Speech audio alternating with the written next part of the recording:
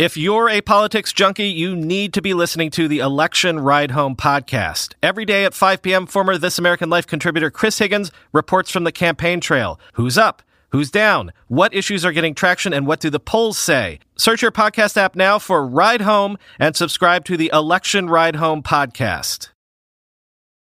Stories and content in Weird Darkness can be disturbing for some listeners and is intended for mature audiences only. Parental discretion is strongly advised.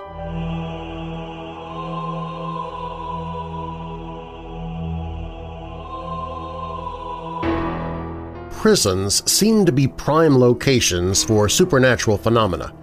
With their dim, forbidding halls, claustrophobic cells, and often violent and dark histories of pain, suffering, and death, it's perhaps no wonder that such places should have tales of ghosts and the paranormal gravitate towards them. Some of the most frightening tales of prisons and the paranormal revolve around those prisoners who have been executed there, only to continue on to sow terror even after their blood has run cold, and putting a new spin on the term death row. I'm Darren Marlar, and this is Weird Darkness.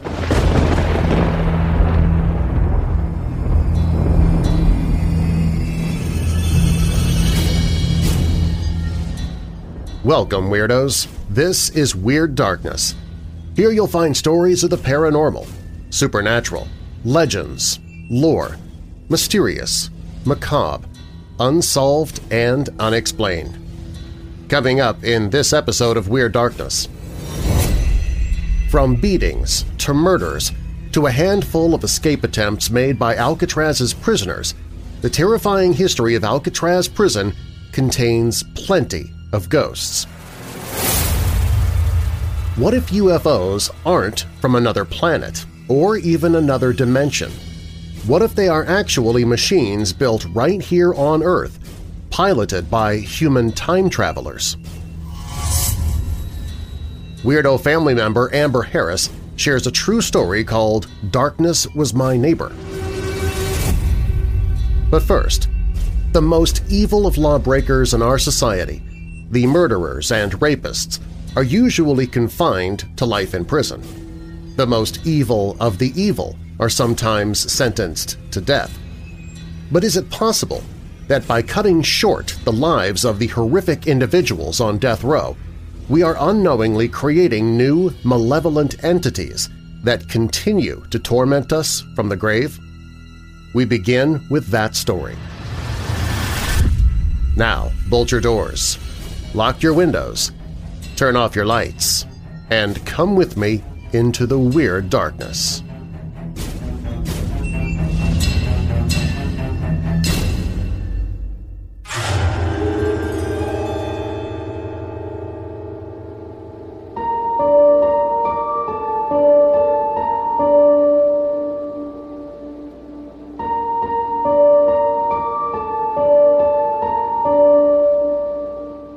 One of the earlier of the spooky death row accounts we'll look at revolves around a man named Frederick Holman, who immigrated to the U.S. from Germany in 1883, and in around 1886 embarked on a killing spree that spanned the nation. Holland was one of the first full-on serial killers ever seen in America, and by the time he was arrested and convicted for the murder of a woman in 1896, he was suspected of at least 5 other similar murders and possibly as many as 17 killings, as well as an additional 8 attempted murders, making it one of the most shocking and brutal crime waves the nation had ever seen at the time. Holman was sentenced to death and imprisoned at his historic Ford County Jail in Paxton, Illinois, to await his fate, all the while insisting on his innocence. On May 14, 1897, Holman was executed by hanging, but before he dropped on the gallows, he let out his sinister and chilling last words. "Just wait until I am dead, and I will come back every night and visit those men who put me here, those witnesses and jurors. I will haunt them to their graves. I will rap on their windows at night, and they will see my face at their windows." By all accounts, he seems to have kept his promise, and Ford County Jail has gone on to become ground zero for paranormal phenomena directly linked to his ghost.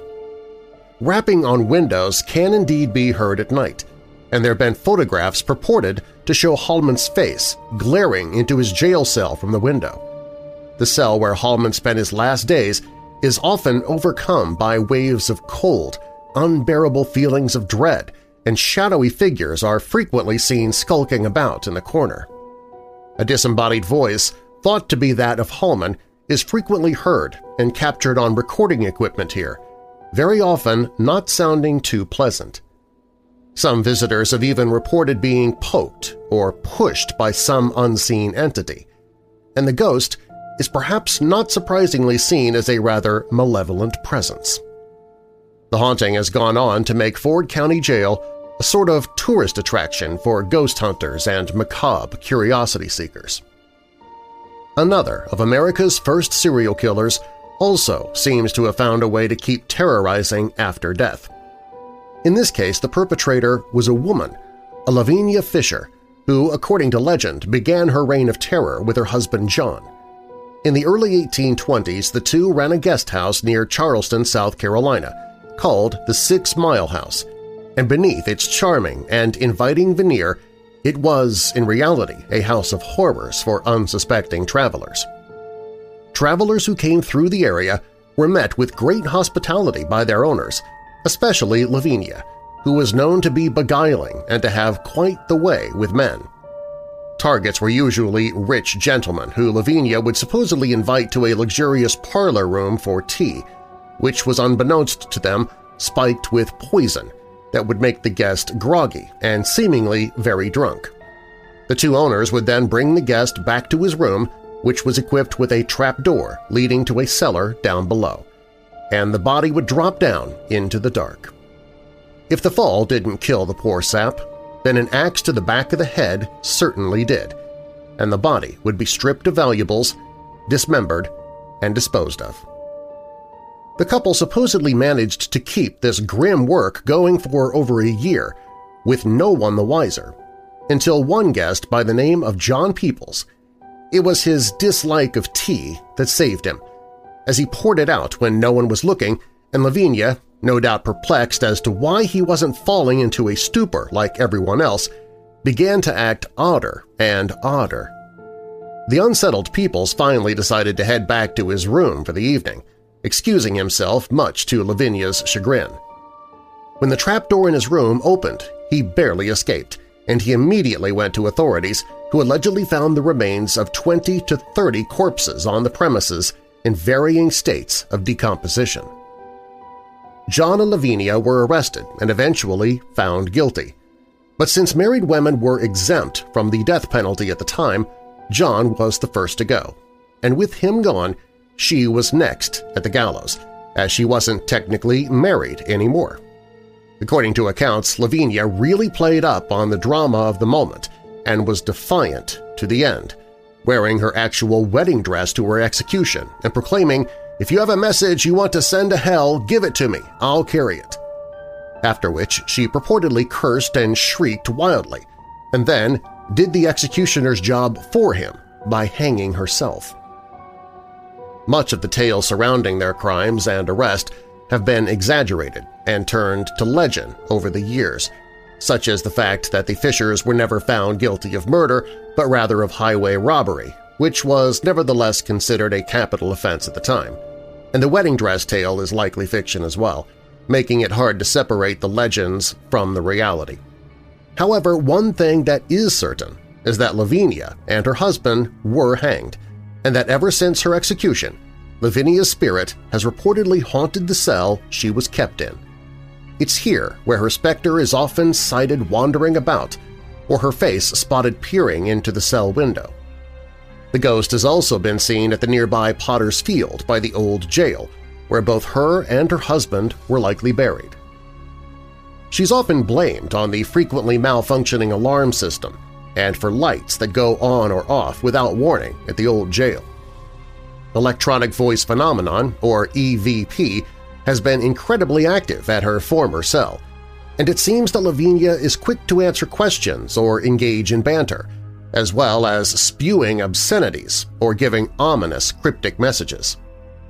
Hers is supposedly a very aggressive and malignant spirit, with reports from visitors of the feeling of hands choking them or of an inexplicable shortness of breath, as well as having things knocked out of their hands and of being poked, shoved, or scratched by some invisible aggressive force.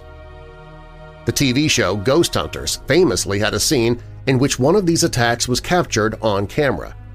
Sudden blasts of an overpowering stench that rolls through only to vanish, as well as cold spots, have also been reported from the jail, sealing it as an unpleasant place indeed. Interestingly, the Charleston County Jail has a myriad of other ghostly phenomena that are not always related to Lavinia Fisher at all.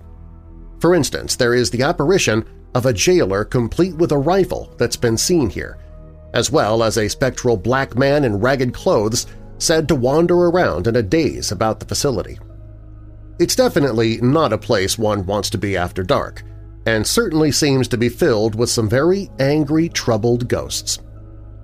From later years, we have the case of Raymond Snowden, who in September of 1956 brutally murdered a woman named Cora Dean in Garden City, Idaho, ruthlessly stabbing her dozens of times, severing her spinal cord, and earning himself the gruesome nickname Idaho's Jack the Ripper. When Snowden was convicted of the killing, he would claim that he had killed 2 other women as well, but there was never any evidence that this was the case. It didn't matter, as the death of Dean had earned him a death sentence by hanging, the first to be carried out in this fashion at the massive Old Idaho Penitentiary in Boise, Idaho. On October 18, 1957, Snowden was brought to the gallows, and there, in full view of the bereaved family of the victim, the execution was carried out. But it did not go according to plan. Due to a technical malfunction, the drop from the trapdoor did not snap the criminal's neck and kill him instantly as it was meant to, and for nearly 20 minutes Snowden jerked and twirled about on the end of the rope, choking, gurgling, and gasping for breath before he was finally still. It is perhaps this ghastly, botched execution that has caused Snowden's vengeful ghost to remain tethered to this spot. Although the prison is now a museum and listed on the National Register of Historic Places, that doesn't seem to make much difference to Snowden, and he has supposedly been haunting this place ever since his death. The site of the gallows is where nearly all of the paranormal activity is concentrated, and there is a lot of it. Visitors and tour guides alike frequently report the sounds of choking or gasping coming from here, as well as laughing or screaming during both evening and daylight hours, and there is very often an indefinable sense of crushing dread and anguish that washes over those who come near. On occasion, there has even purportedly been seen a full-bodied apparition of Snowden skulking about in the shadows, or even more frightening, a hulking, pitch-black figure that exudes malevolence, and EVP phenomena recorded here is impressively creepy. Snowden's ghost apparently has company here as well, as there is another entity at Old Idaho Penitentiary joining him. This apparition is said to be that of death row inmate Douglas Van Vlack, who opted to commit suicide by leaping from the rafters of the cell block rather than let the state execute him. Vlack's spirit is also seen by guests and employees, and usually takes the form of anomalous mists, fogs, and orbs of light gravitating toward the area where he died, and smartphones and other electronic equipment will apparently have their batteries go dead in short order or similarly malfunction.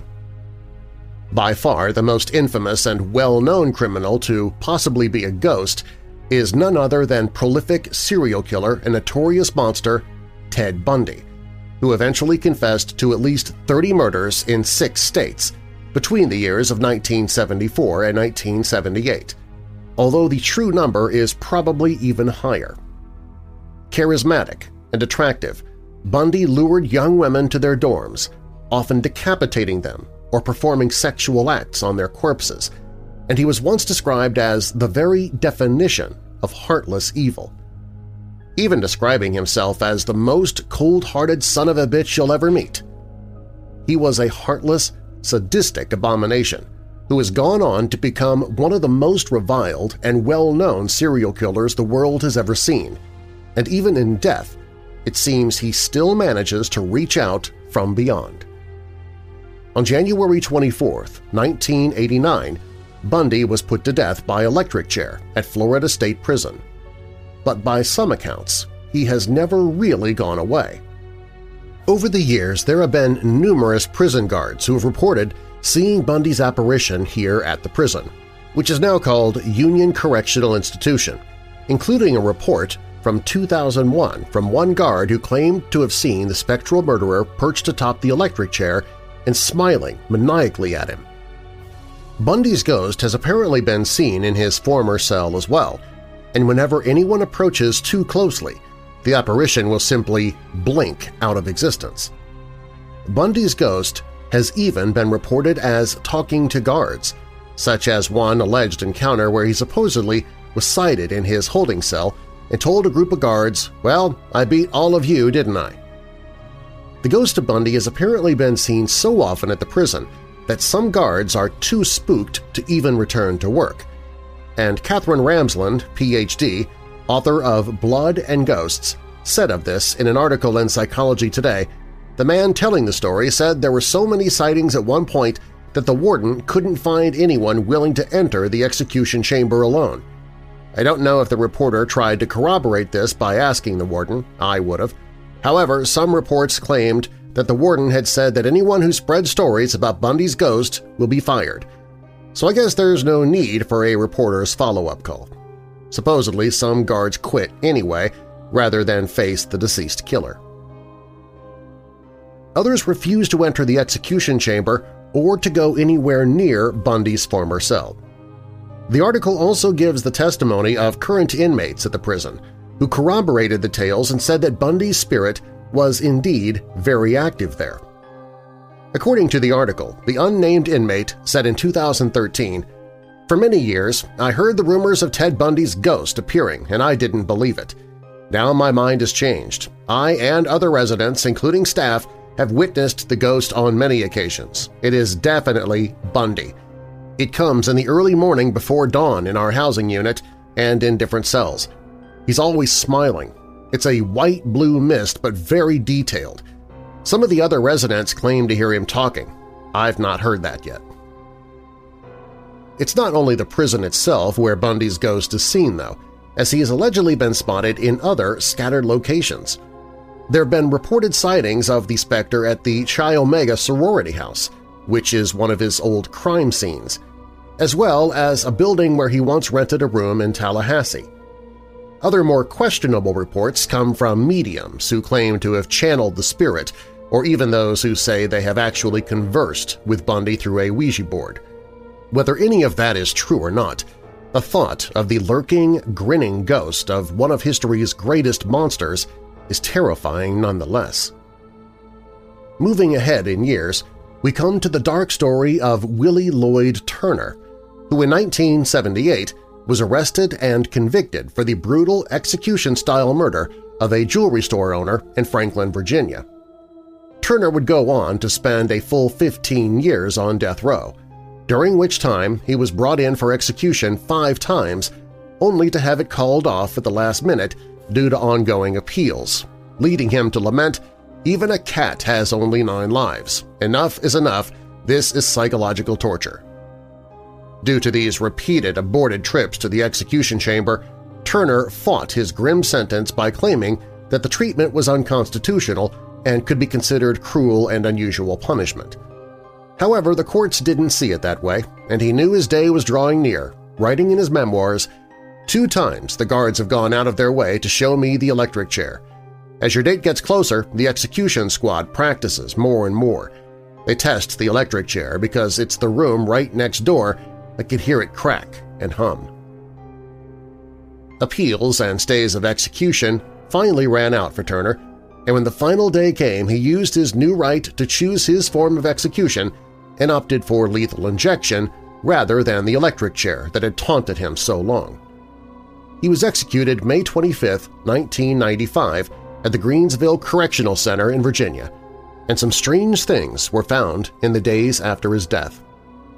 When prison guards checked his room, they were startled to see that he had somehow managed to smuggle in a firearm, which had been stashed within a typewriter on which he had typed out a rambling 600-page autobiography, which went into great detail on his life and musings on death row and included, amongst the stranger entry tales of seeing ghosts, and even a claim that he had figured out how to become one himself. Interestingly, for several months after his death, Turner was apparently seen lurking about the prison by both guards and inmates alike. In this case, Turner seems to have been a strikingly real and lifelike spirit, and rather than some misty, indistinct wraith, he was described as seeming like he was really there. Indeed, it was said that one could almost mistake him for being a living person if it weren't for the fact that he had the habit of just suddenly vanishing into thin air. Witnesses said that Turner's ghost would often appear at the cell doors of other inmates, where he would stare at them thoughtfully before fading away right in front of their eyes. Interestingly, the haunting would cease within 6 months, and one wonders if Turner really did find a way to become a ghost, only to perhaps decide that it wasn't to his liking. When looking at accounts such as these, it's curious to note that it's not even always the criminals on death row who become restless spirits, but also the executioners as well. An odd case of such a haunting goes back to the early 1920s at a place called Strangeways Jail, now known as HM Prison Manchester in England. Although capital punishment was abolished in Great Britain in 1965, before then this place had seen over 100 executions, and one of the main executioners for 23 years was a man named John Ellis, who maintained that position until he killed himself in 1932. It is said that the ghost of Ellis still lurks at the prison, taking the form of a man in a dark suit and always carrying what appears to be a briefcase with him. This ghost is supposedly most often seen walking up the B wing toward the control center, where he will instantaneously vanish at the foot of an old iron staircase. The rumor is that Ellis has decided to stick around in the afterlife in order to maintain order at the prison and keep under control the other ghosts said to inhabit the grounds, of which there are many. One of these is the ghost of Mrs. Merrifield, infamous for a poisoning spree that got her hanged here in September of 1953, and by most accounts is a rather unruly and malevolent spirit. It's probably good that Ellis is here to keep her in line. Are these ruthless criminals tethered to the places of their deaths? Do they still roam the prison halls as they did in life? And are they, in a sense, still condemned to dwell here and serve their sentence even on in death? Perhaps forever. Whether any of these tales are true or just urban legend and tall tales, they are certainly rather eerie and spooky considering the locales and the cold-blooded killers these wraiths are meant to be, making these prisons even scarier than they already are.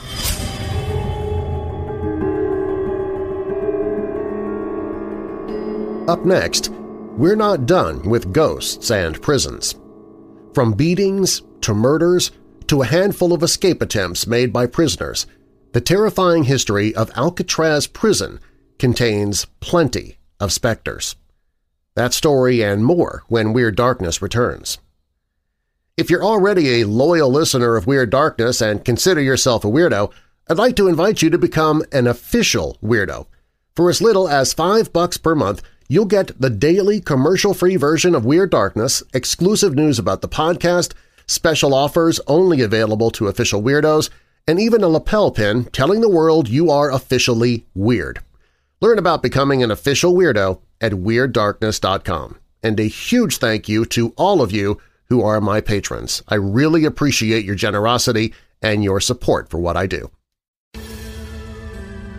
Hey Weirdos, check out the latest design in the Weird Darkness store. If you're proud to be a Weird Darkness weirdo, you will love the brand new Proud to be a Weirdo design. Grab a classic Proud to be a Weirdo t-shirt and you'll also get the Weird Darkness logo on the back, so you'll be spreading the word about Weird Darkness both coming and going. Buy some onesies for the newborns in your family or your friends who are new parents. Let them wonder what kind of influence you're trying to be on their up-to-now happy family. Show your office mates that you're even more weird than they thought you were with a Proud to be a Weirdo coffee mug. Bring your laptop to school or work in a Proud to be a Weirdo computer bag so the bullies will stop picking on the nerds and begin picking on you instead. A Proud to be a Weirdo phone case will make you look stylish while calling 911 to report being mugged by bullies who wanted your Proud to be a Weirdo computer bag. Get a Proud to be a Weirdo pillow to rest on after being pummeled by all of those nerds who are now mad at you for taking their spot in the hierarchy of coolness and uncoolness. Get a Proud to be a Weirdo tote bag so you can smuggle in a bunch of Proud to be a Weirdo stickers to school or work so you can tell those bullies to stick it. Visit WeirdDarkness.com/store to check out all of the Weird Darkness designs. That's WeirdDarkness.com/store. Weird Darkness and Darren Marlar are not responsible for any physical or psychological violence you may experience from those who say you're weird but are probably just jealous because you're so dadgum attractive after shopping in the Weird Darkness store. Hearing dark stories in a podcast is one thing, but living in darkness is quite another. If you're living with depression and trying to deal with it using alcohol, illegal drugs, or other bad influences, there is a way out of the dark. Call 1-800-273-8255. With the FMLA, you can even take a leave of absence from your job and return to it once you've found help. 1-800-273-8255. That's 1-800-273-8255.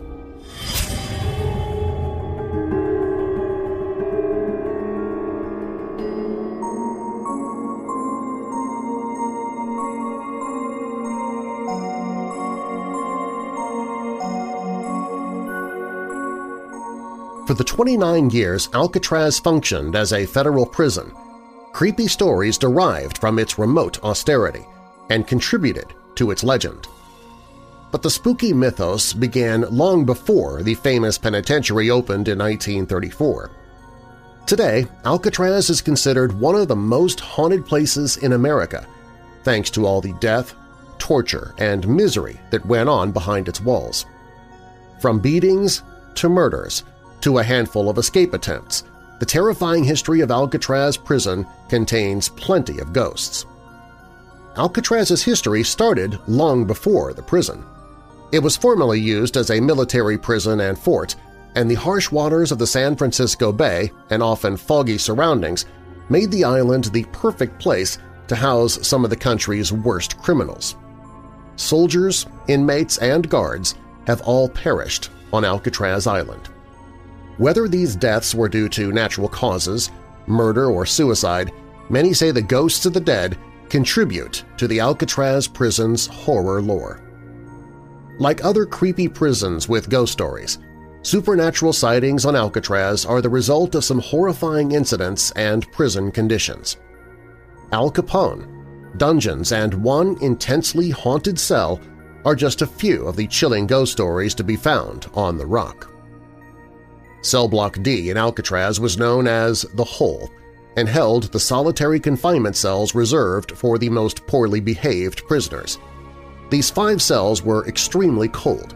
The prisoners were forced to strip naked, and their mattresses were removed each morning, forcing them to either stand all day or sit on a cold floor.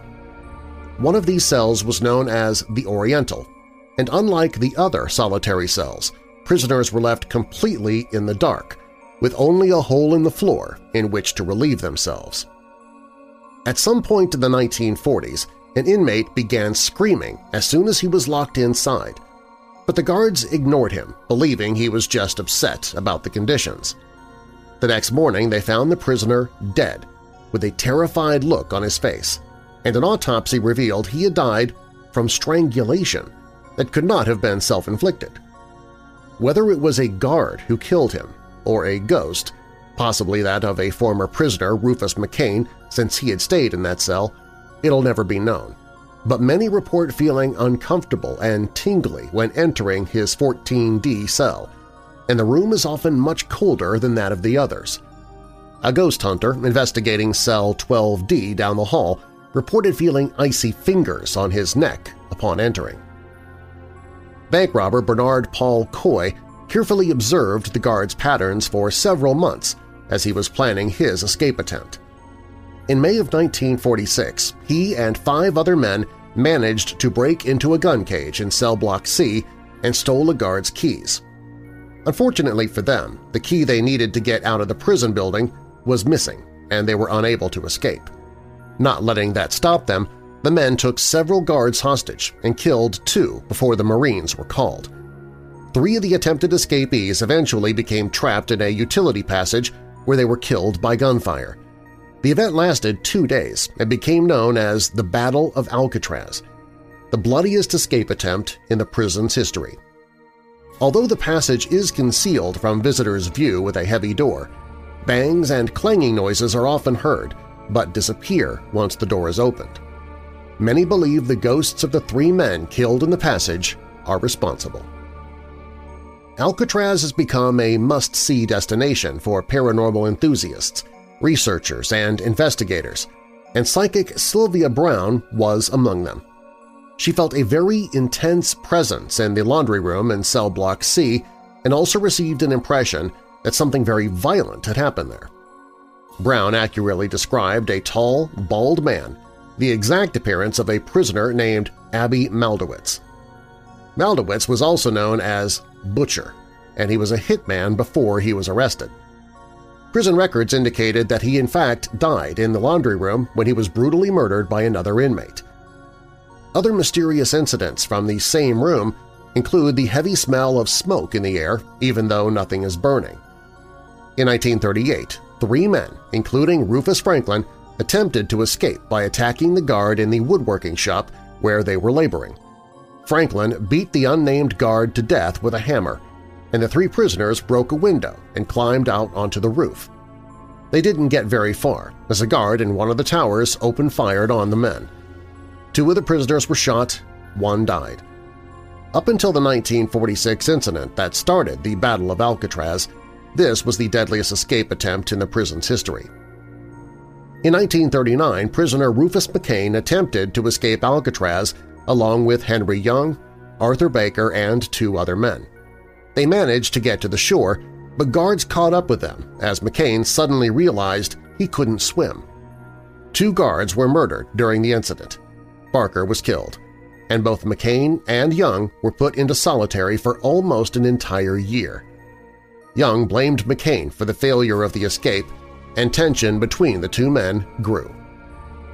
In December of 1940, Young snuck out of the furniture shop in which he'd been put to work, crept down to the tailor shop where McCain was working, and stabbed him in the gut. McCain was seriously injured and lived another painful couple of hours before finally dying in the prison hospital. Some believe either or both men haunt the solitary D-block in which they spent so much time. Due to the harsh conditions and treatment prisoners received at Alcatraz, many of them ended up suffering from mental illness. Warden Johnson believed insanity, no matter how severe, was being used as an excuse from working and refused to acknowledge that his prison was tormenting and abusing its inmates. Some men, like Rube Percival, worked out their anguish through physical activity. Percival was hospitalized after purposely cutting off all the fingers on one hand with a hatchet while working in one of Alcatraz's workshops. Laughing, he asked a guard to take care of the fingers on the other hand. Others, such as Ed Wook, who used a pencil sharpener blade to slice through his jugular, successfully killed themselves. Joe Bowers attempted something similar using his eyeglass lenses, and when he failed, climbed the outer fence knowing he'd be shot. He fell 75 feet to certain death. With so much negative energy and tragedy at Alcatraz, it's no wonder the island prison is considered one of the most haunted places in America. The U.S. military first took over Alcatraz Island in 1847 and built a military prison, later used to hold captured Confederates during the Civil War. As many as 50 soldiers and sympathizers were imprisoned in the basement of the guardhouse, and many died due to the horrible conditions. Forced to live without heat, running water, and bathrooms, the prisoners were given very little food, bound together with 6-foot chains, and squeezed into a small space with a cold stone floor. Those who acted out against his treatment were put into sweat boxes as further punishment. After the Civil War, but before the federal prison was built, Alcatraz was used to imprison captives of the Spanish-American War and rebellious Native Americans. People have reported seeing apparitions of men in military uniforms and have heard mysterious cannon and gunfire, so the ghosts of many of these prisoners may still be on the island. Alcatraz was all about punishment, and what the prisoners went through is a horror story in itself. Underneath the A block was an area known as the Dungeon. These catacomb-like basement areas were left over from the days when Alcatraz was a military fort and were used as punishment areas for those that deserved worse than the hole. Prisoners were stripped naked, chained to the wall in a standing position, and given very little food. While the screams of the inmates who were unfortunate enough to spend time there couldn't be heard in the rest of the prison, they can still be heard today. A worker claimed to have heard a horrible scream coming from the dungeon, but found no one down there. Even ghost hunters heard noises in the area and received an audible no when asked if the noise could be made again. Notorious crime boss Al Capone was one of Alcatraz's most famous residents. When he began his 4.5-year stay in 1934, he was unprepared for unsympathetic guards and being stripped of the privileges he enjoyed in other prisons. Capone was put in the hole 3 times during his stay for breaking the no-talking rule and for bribing a guard. He was in several fights with other inmates, and the conditions at Alcatraz began to wear on him. A banjo his wife sent seemed to be the only thing keeping him from insanity, and guards reported seeing him making his bed over and over or crouched in the corner softly strumming his instrument. Capone spent most of his last year in the prison in the infirmary being treated for syphilis, but took his banjo there with him. He was transferred to a prison in Los Angeles in 1939 and died several years later at his Florida estate, but both Alcatraz visitors and guards have claimed to hear banjo music in several parts of the prison. James Johnson was appointed the first warden of Alcatraz, and his hard stance on punishment set up many of the rules and regulations to which prisoners were subjected. As the longest-serving warden of Alcatraz, he had seen many things take place in his prison but refused to believe in ghosts. He could never account for what happened when he was giving a group of people a tour once, though. As they passed by the dungeon, Johnson heard the sounds of a woman crying that seemed to be coming from the wall. Just as the sobbing stopped, an icy wind blew through the room and startled everyone. Later, the house Johnson lived in on the island also became a frequent spot for ghosts to allegedly appear, as several guards experienced when a fire broke out at a holiday party.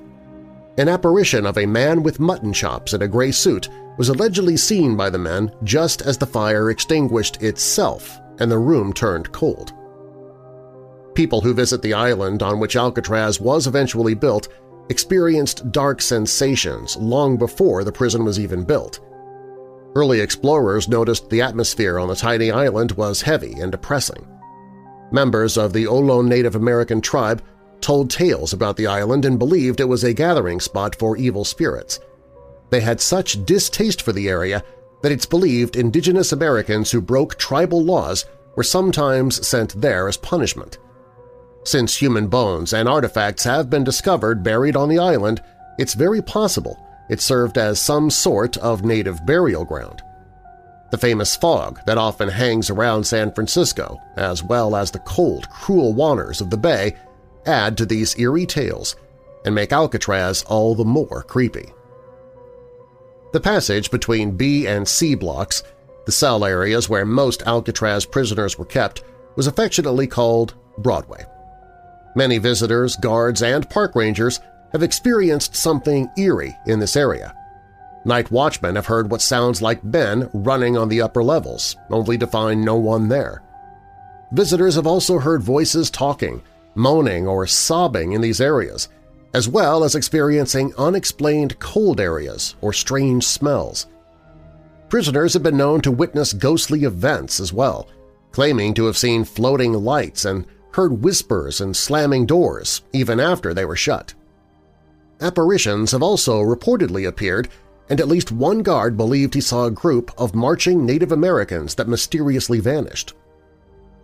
British couple Sheila Sillery Walsh and Paul Rice were vacationing in San Francisco and decided a tour of Alcatraz was a must on their to-do list. Sillery Walsh immediately experienced an uncomfortable feeling as she was stepping into the prison. Then, while on an audio tour, she saw a neat photo opportunity in a small cell window and took a picture with her phone. She immediately noticed the face of a woman looking out the window from the other side, but there was no one in the room. At first, Rice brushed it off as a reflection of either Sillery Walsh or another visitor, but the woman in the photo had clothing and a hairstyle from the 1930s or 40s. The couple asked some of the Alcatraz staff who'd been there around that time if they recognized her, but none did. Both Sillery Walsh and Rice are certain the woman was a ghost, but since there were never any female prisoners on Alcatraz, it might never be clear who she really is. Robert Stroud, another of Alcatraz's famous residents, is also known as the Birdman and arrived at the prison in 1942 after he murdered a bartender, then threatened other inmates and murdered a guard at another prison. By the time he arrived at Alcatraz, he had already developed a somewhat bizarre interest in canaries and completed years of research. Stroud was kept mainly in solitary confinement and in the hospital area of Alcatraz and wrote several books which the warden refused to let him publish. In 1959, he was transferred off the island into the Medical Center for Federal Prisoners, where he died. Several people have claimed to see his ghost wandering the hospital area, as well as voices, screams, and other apparitions. Park rangers who have heard strange sounds coming down the stairs from the off-limits hospital section have investigated only to find no one there. Alcatraz prison shut down in 1963, and 6 years later, Richard Oakes and a group of Native Americans occupied the empty island. They demanded a college for Native American students and a cultural center be built on the land that was once Native American property. About 100 people, including many students, set up camp on the island, but the longer the government refused to give in to their demands, the more the people grew restless. When Oakes' 13-year-old daughter fell down a stairwell and died, the government cut off the water supply and electricity, and a large fire broke out which destroyed several of Alcatraz's buildings. Eventually, there were reports of assaults and theft of copper wiring from the remaining buildings. Finally, in 1971, the remaining natives were forcibly removed from the island, and the occupation ended. But it's reported that a few ghosts still remain.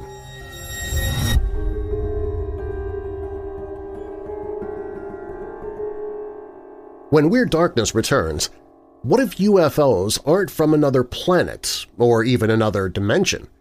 What if they are actually machines built right here on Earth, piloted by human time travelers? Also, Weird family member Amber Harris shares a true story called Darkness Was My Neighbor. These stories are up next. This episode of Weird Darkness is brought to you by MyPillow, and Link T000 left a podcast review and used it as an opportunity to talk about MyPillow. Here's what they said. "What's up, Darren? Thank you so much for keeping me entertained with these awesome stories that you tell so well. I recently got a MyPillow and I love it. I'm a Twitch streamer with a full-time job and it's usually hard for me to sleep and I wake up a lot when I try to sleep. Because of you, I decided to try a MyPillow and I slept so well and uninterrupted that I decided to let you and the amazing Weirdo family know that these MyPillows are amazing and worth trying for themselves. Keep up the good work." Right now, you can get 2 premium MyPillows for one low price. Go to MyPillow.com and use the promo code WEIRD or call 800-945-7192. That's 800-945-7192 or MyPillow.com. Use the promo code WEIRD. The newest audiobook on the audiobooks page at WeirdDarkness.com is Murderous Minds, Volume 4, Stories of Real-Life Murderers That Escaped the Headlines. Tales of murder and darkness have a way of both terrifying and enthralling us. The line between man and monster is never as definitive or sturdy as we'd like to think. When seemingly ordinary people cross the line between normal behavior and violent acts, it raises the question, what were they thinking? Can your own mind be the key to becoming a monster? What we think, or more importantly, what we believe, can push the boundaries of normal into darkness in unimaginable ways.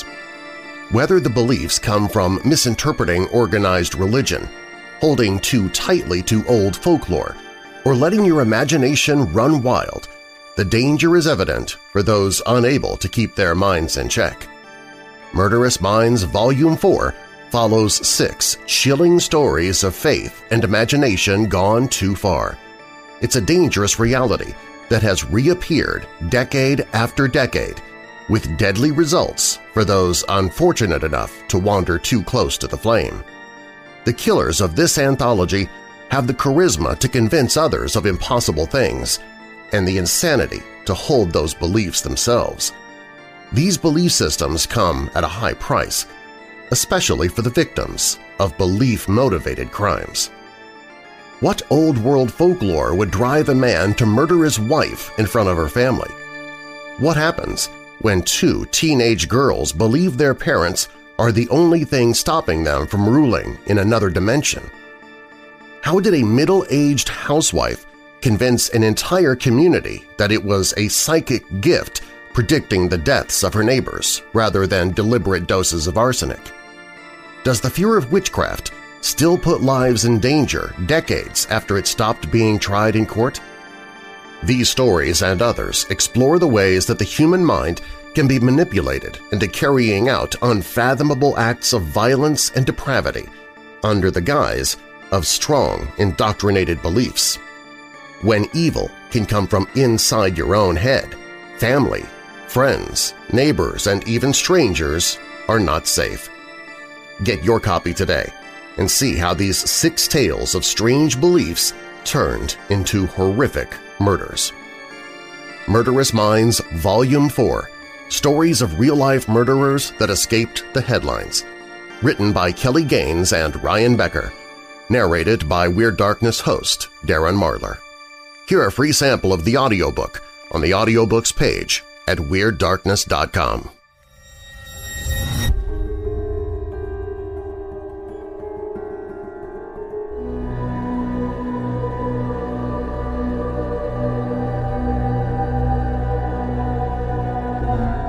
There is a conspiracy of secrecy among men today that is hidden from the public. It hides in the hierarchy of the Republican, commercially rich group from which government patents that have been unresolved by the patentee are being stolen. There exists some that would rather research this long unresolved issue of the patentee and undercover continue the trademark's idea. Hidden by hierarchy and wealth, these men, under Republican guard, remarkably continue to research what today is called the time machine. It was generally believed by scientists that because spaceflight is more seaworthy of the trade, that a laboratory time machine would not advance quickly enough through the development stages to be viable in the 20th century. But other men of power believed otherwise. In the peak of the 20th century, physicists working on this advancement of time travel were able to create the first working time machine in a laboratory. The advancement of time-space flight technology lingered slowly behind this independent commercial group, but problems of interstellar manufacturing in space slowed productivity during these times where investments in building maintenance manufacturing were quite feasible. Acknowledgement of the manufacturing of the time machine was top secret. Aside from privacy and patent laws, waiting out a patent took 20 years, gave ample time for research. Upon completion, the Republican group developed the first time machine, having the ability to travel through time and ion, both to the past and to the future. Its achievements went on unnoticed to the public but prevailed as a commercial group research project that became born to secrecy under government privacy and protection laws. They were able to continue their work and research with no problems, but laboratory confinement of the project perimeter boundaries gave little area to research and experimentation. They could advance objectal and personal journey leaps between laboratories and/or sending information from one place to another, but the problem of sending personal imagery was their primary objective in the research.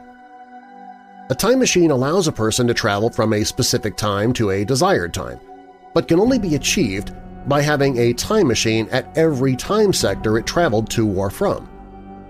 Time machines and time travel have been publicized as extraterrestrial technology, with Earthlings having little or no knowledge about it. But the fact of the matter is that government secrecy has allowed certain groups to research and manufacture an array of time machines already throughout America.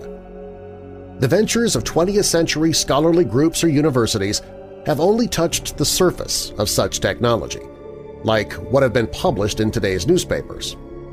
The first time machine is being built by Reform University physicists by using laser beam energy to form a wormhole.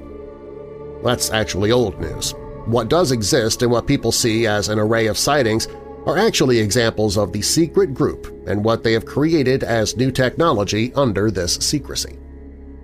Other than sending or receiving information from place to place, this group has been able to develop a personal enhancement device that creates and transbursts energy at the touch of a button.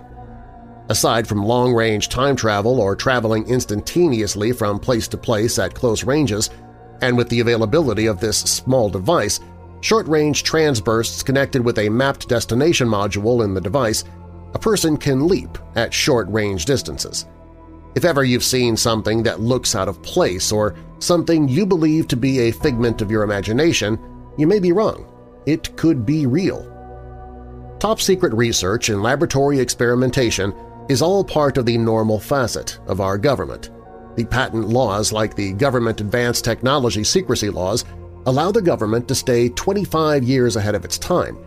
That's exactly what we're talking about. It was only in the end of the 19th century that technology projection like this was given precedence in its meaning with government officials. As a patent clerk in 1901, Albert Einstein developed what is today the most remarkable mathematical scientific equation in the world, E equals mc squared. It was the development of this research that modern physics was developed. But the idea of privacy protection and technology advancement with government backing and secrecy laws leads the global network with new technology. Just think that in the future, instead of railway cars, there will exist time portals. Sound impossible? I don't think so. The division between science and science fiction is a thin enough line. The fact of traveling faster than light was thought impossible. In the Koecki formula, that's not the case. Remember, at the beginning of the 20th century, it was believed that man would never fly. The government and financial groups of today are the commercial networks that have banked at an independent commercial level that allows for the advancement of such technologies. We've advanced from the invention of the wheel to planes, trains, and automobiles. The inventor of the time machine should be the news of the day, but you'll hardly find a word about it in your daily newspaper or on your television news. The extraterrestrial publicity given to space and space travel may be a deception. It's not extraterrestrials that are in these so-called flying saucers sighted around the globe.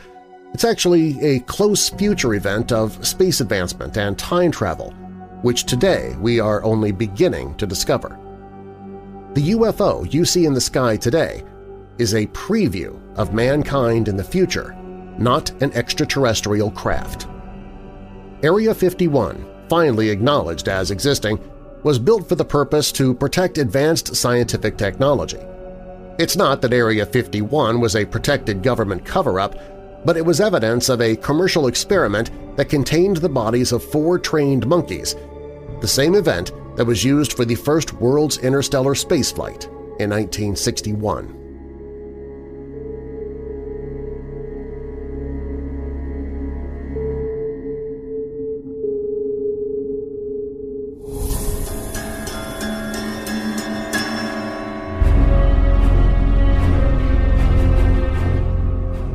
This happened to me while I lived in Williamsburg, Virginia, only a couple of years before I'd moved.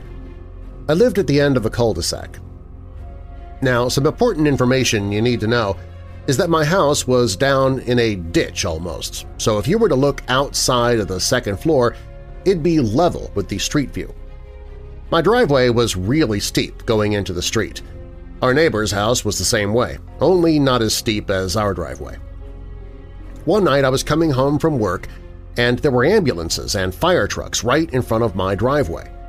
My heart dropped into my stomach. I was worried and thought something had happened to my family while I was away, one of my worst fears. Only when I got out of my car and headed down the driveway, I realized that the paramedics from the ambulances were coming out of my neighbor's house, to the left of mine, not my house. When I walked inside, I asked my mom what had happened. She had told me that something had happened to the neighbor's husband, but that was the extent of what she knew. Time passes by a couple of days, and we found out the next-door neighbor had died in his house. There were no indications of what happened, but it didn't fill me with dread or a sense of anything bad. Time went on. Soon the wife had put the house on the market and moved out. Since the house was now too big with just her and her dog, the for sale sign had been on the door for months. Nobody was buying the house. One night while my parents and sister were out at a racetrack for the night, something strange happened. My bedroom was on the second floor, the door to the hallway right in front of my bed. And to the left of my bed was my window with the high-top trees glistening in the moonlight. There were also power lines behind them. It was getting late, so I went to bed to watch TV until I fell asleep. Now at this time it was a little past midnight, and I was still awake. I was finally getting sleepy and started to close my eyes when the light in the hallway came on and I could see the light illuminate under my door. I didn't recall hearing anyone come up the stairs because the stairs were loud and I could almost tell who was coming up the stairs by their heavy footsteps. On this occasion, however, I didn't hear a thing. When I sat up in bed, I noticed that the light was still on, and now there was a shadow underneath my door as though a male figure was standing right in front of it. The light suddenly turned off, and I didn't think anything of it after that. I eventually fell asleep and woke up in the middle of the night. It was around 2:30, and I checked my phone's messages. I had two, both from my mother. The first one had said that they were leaving the track, and the second one was that they'd be on their way shortly. Those messages came in at 2 a.m. By that point, I was freaking out because when the light had turned on, I realized it wasn't my family, and the shadow definitely wasn't my father's. I was too scared to get out of bed at that point and forced myself to fall asleep. I convinced myself it couldn't have been a ghost because I wouldn't have been able to see the shadow. Although I really didn't want to think that someone had gotten inside the house and stood in front of my door before leaving either. It didn't explain why I didn't see the footsteps, though. I forgot about the incident for a while before something else happened. It was late one night, and like my usual routine, I got ready for bed and then started to watch TV before falling asleep. My parents' bedroom was across from mine upstairs, and my sister's was on the front side of the house next to the staircase, which was right outside of mine. I was almost falling asleep when I felt my phone buzz. I had a few text messages and a missed call from my sister. That was strange. She should be asleep right now.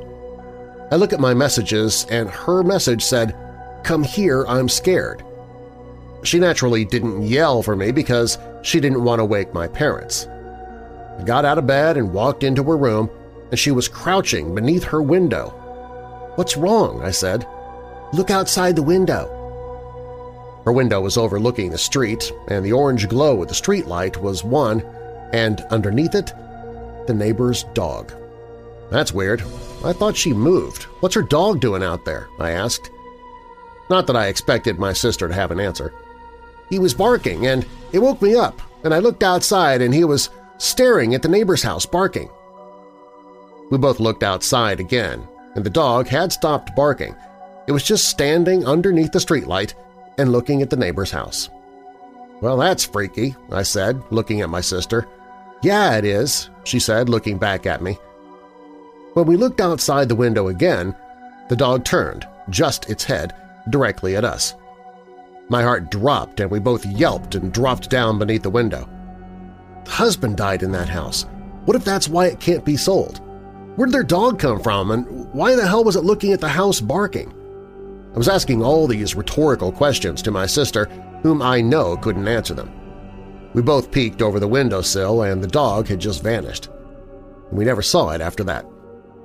Needless to say, it was hard to sleep that night. But about a year later, my dad got a different job in Indiana, and we moved. When we went back in May this past year to visit friends and drove by our old house, the neighbor's house had still not been sold. Our address was 4804 Regents Park, Williamsburg, Virginia, if you want to use Google to see the street view I'm talking about. If you look right at the house, the neighbor is on the right.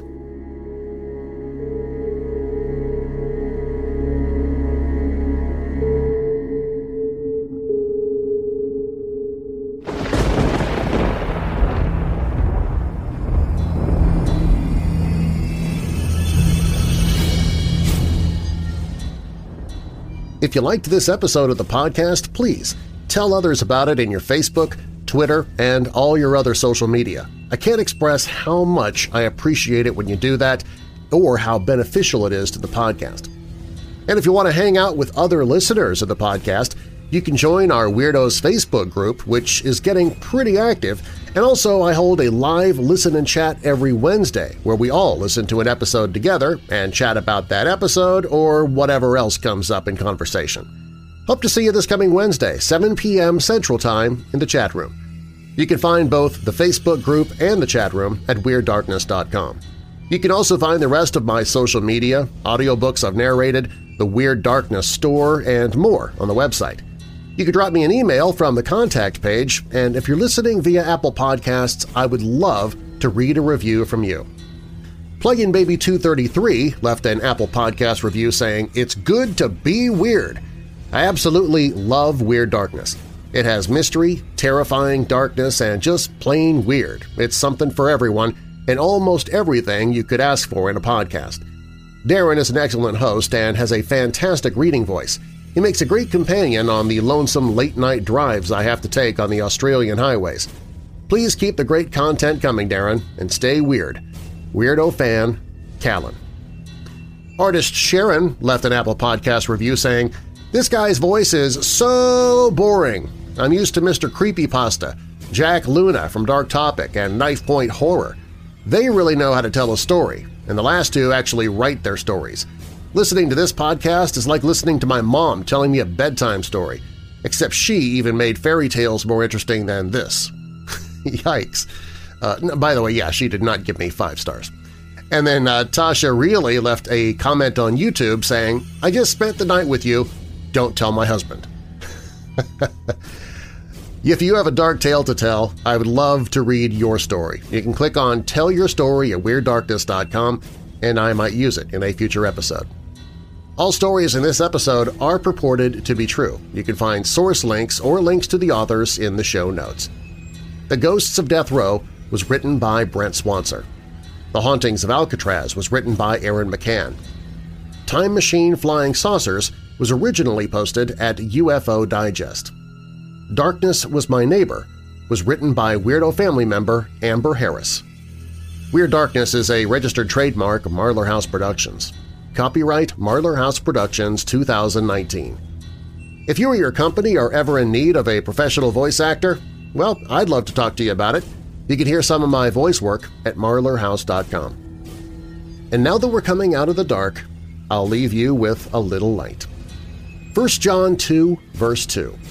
He, Jesus, is the atoning sacrifice for our sins, and not only ours, but also for the sins of the whole world. And a final thought. No one can change a person, but someone can be a person's reason to change. I'm your creator and host, Darren Marlar. Thanks for joining me in the Weird Darkness.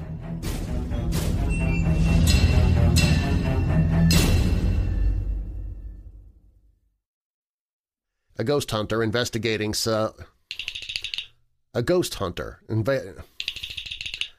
A ghost hunter investigating cell 12D.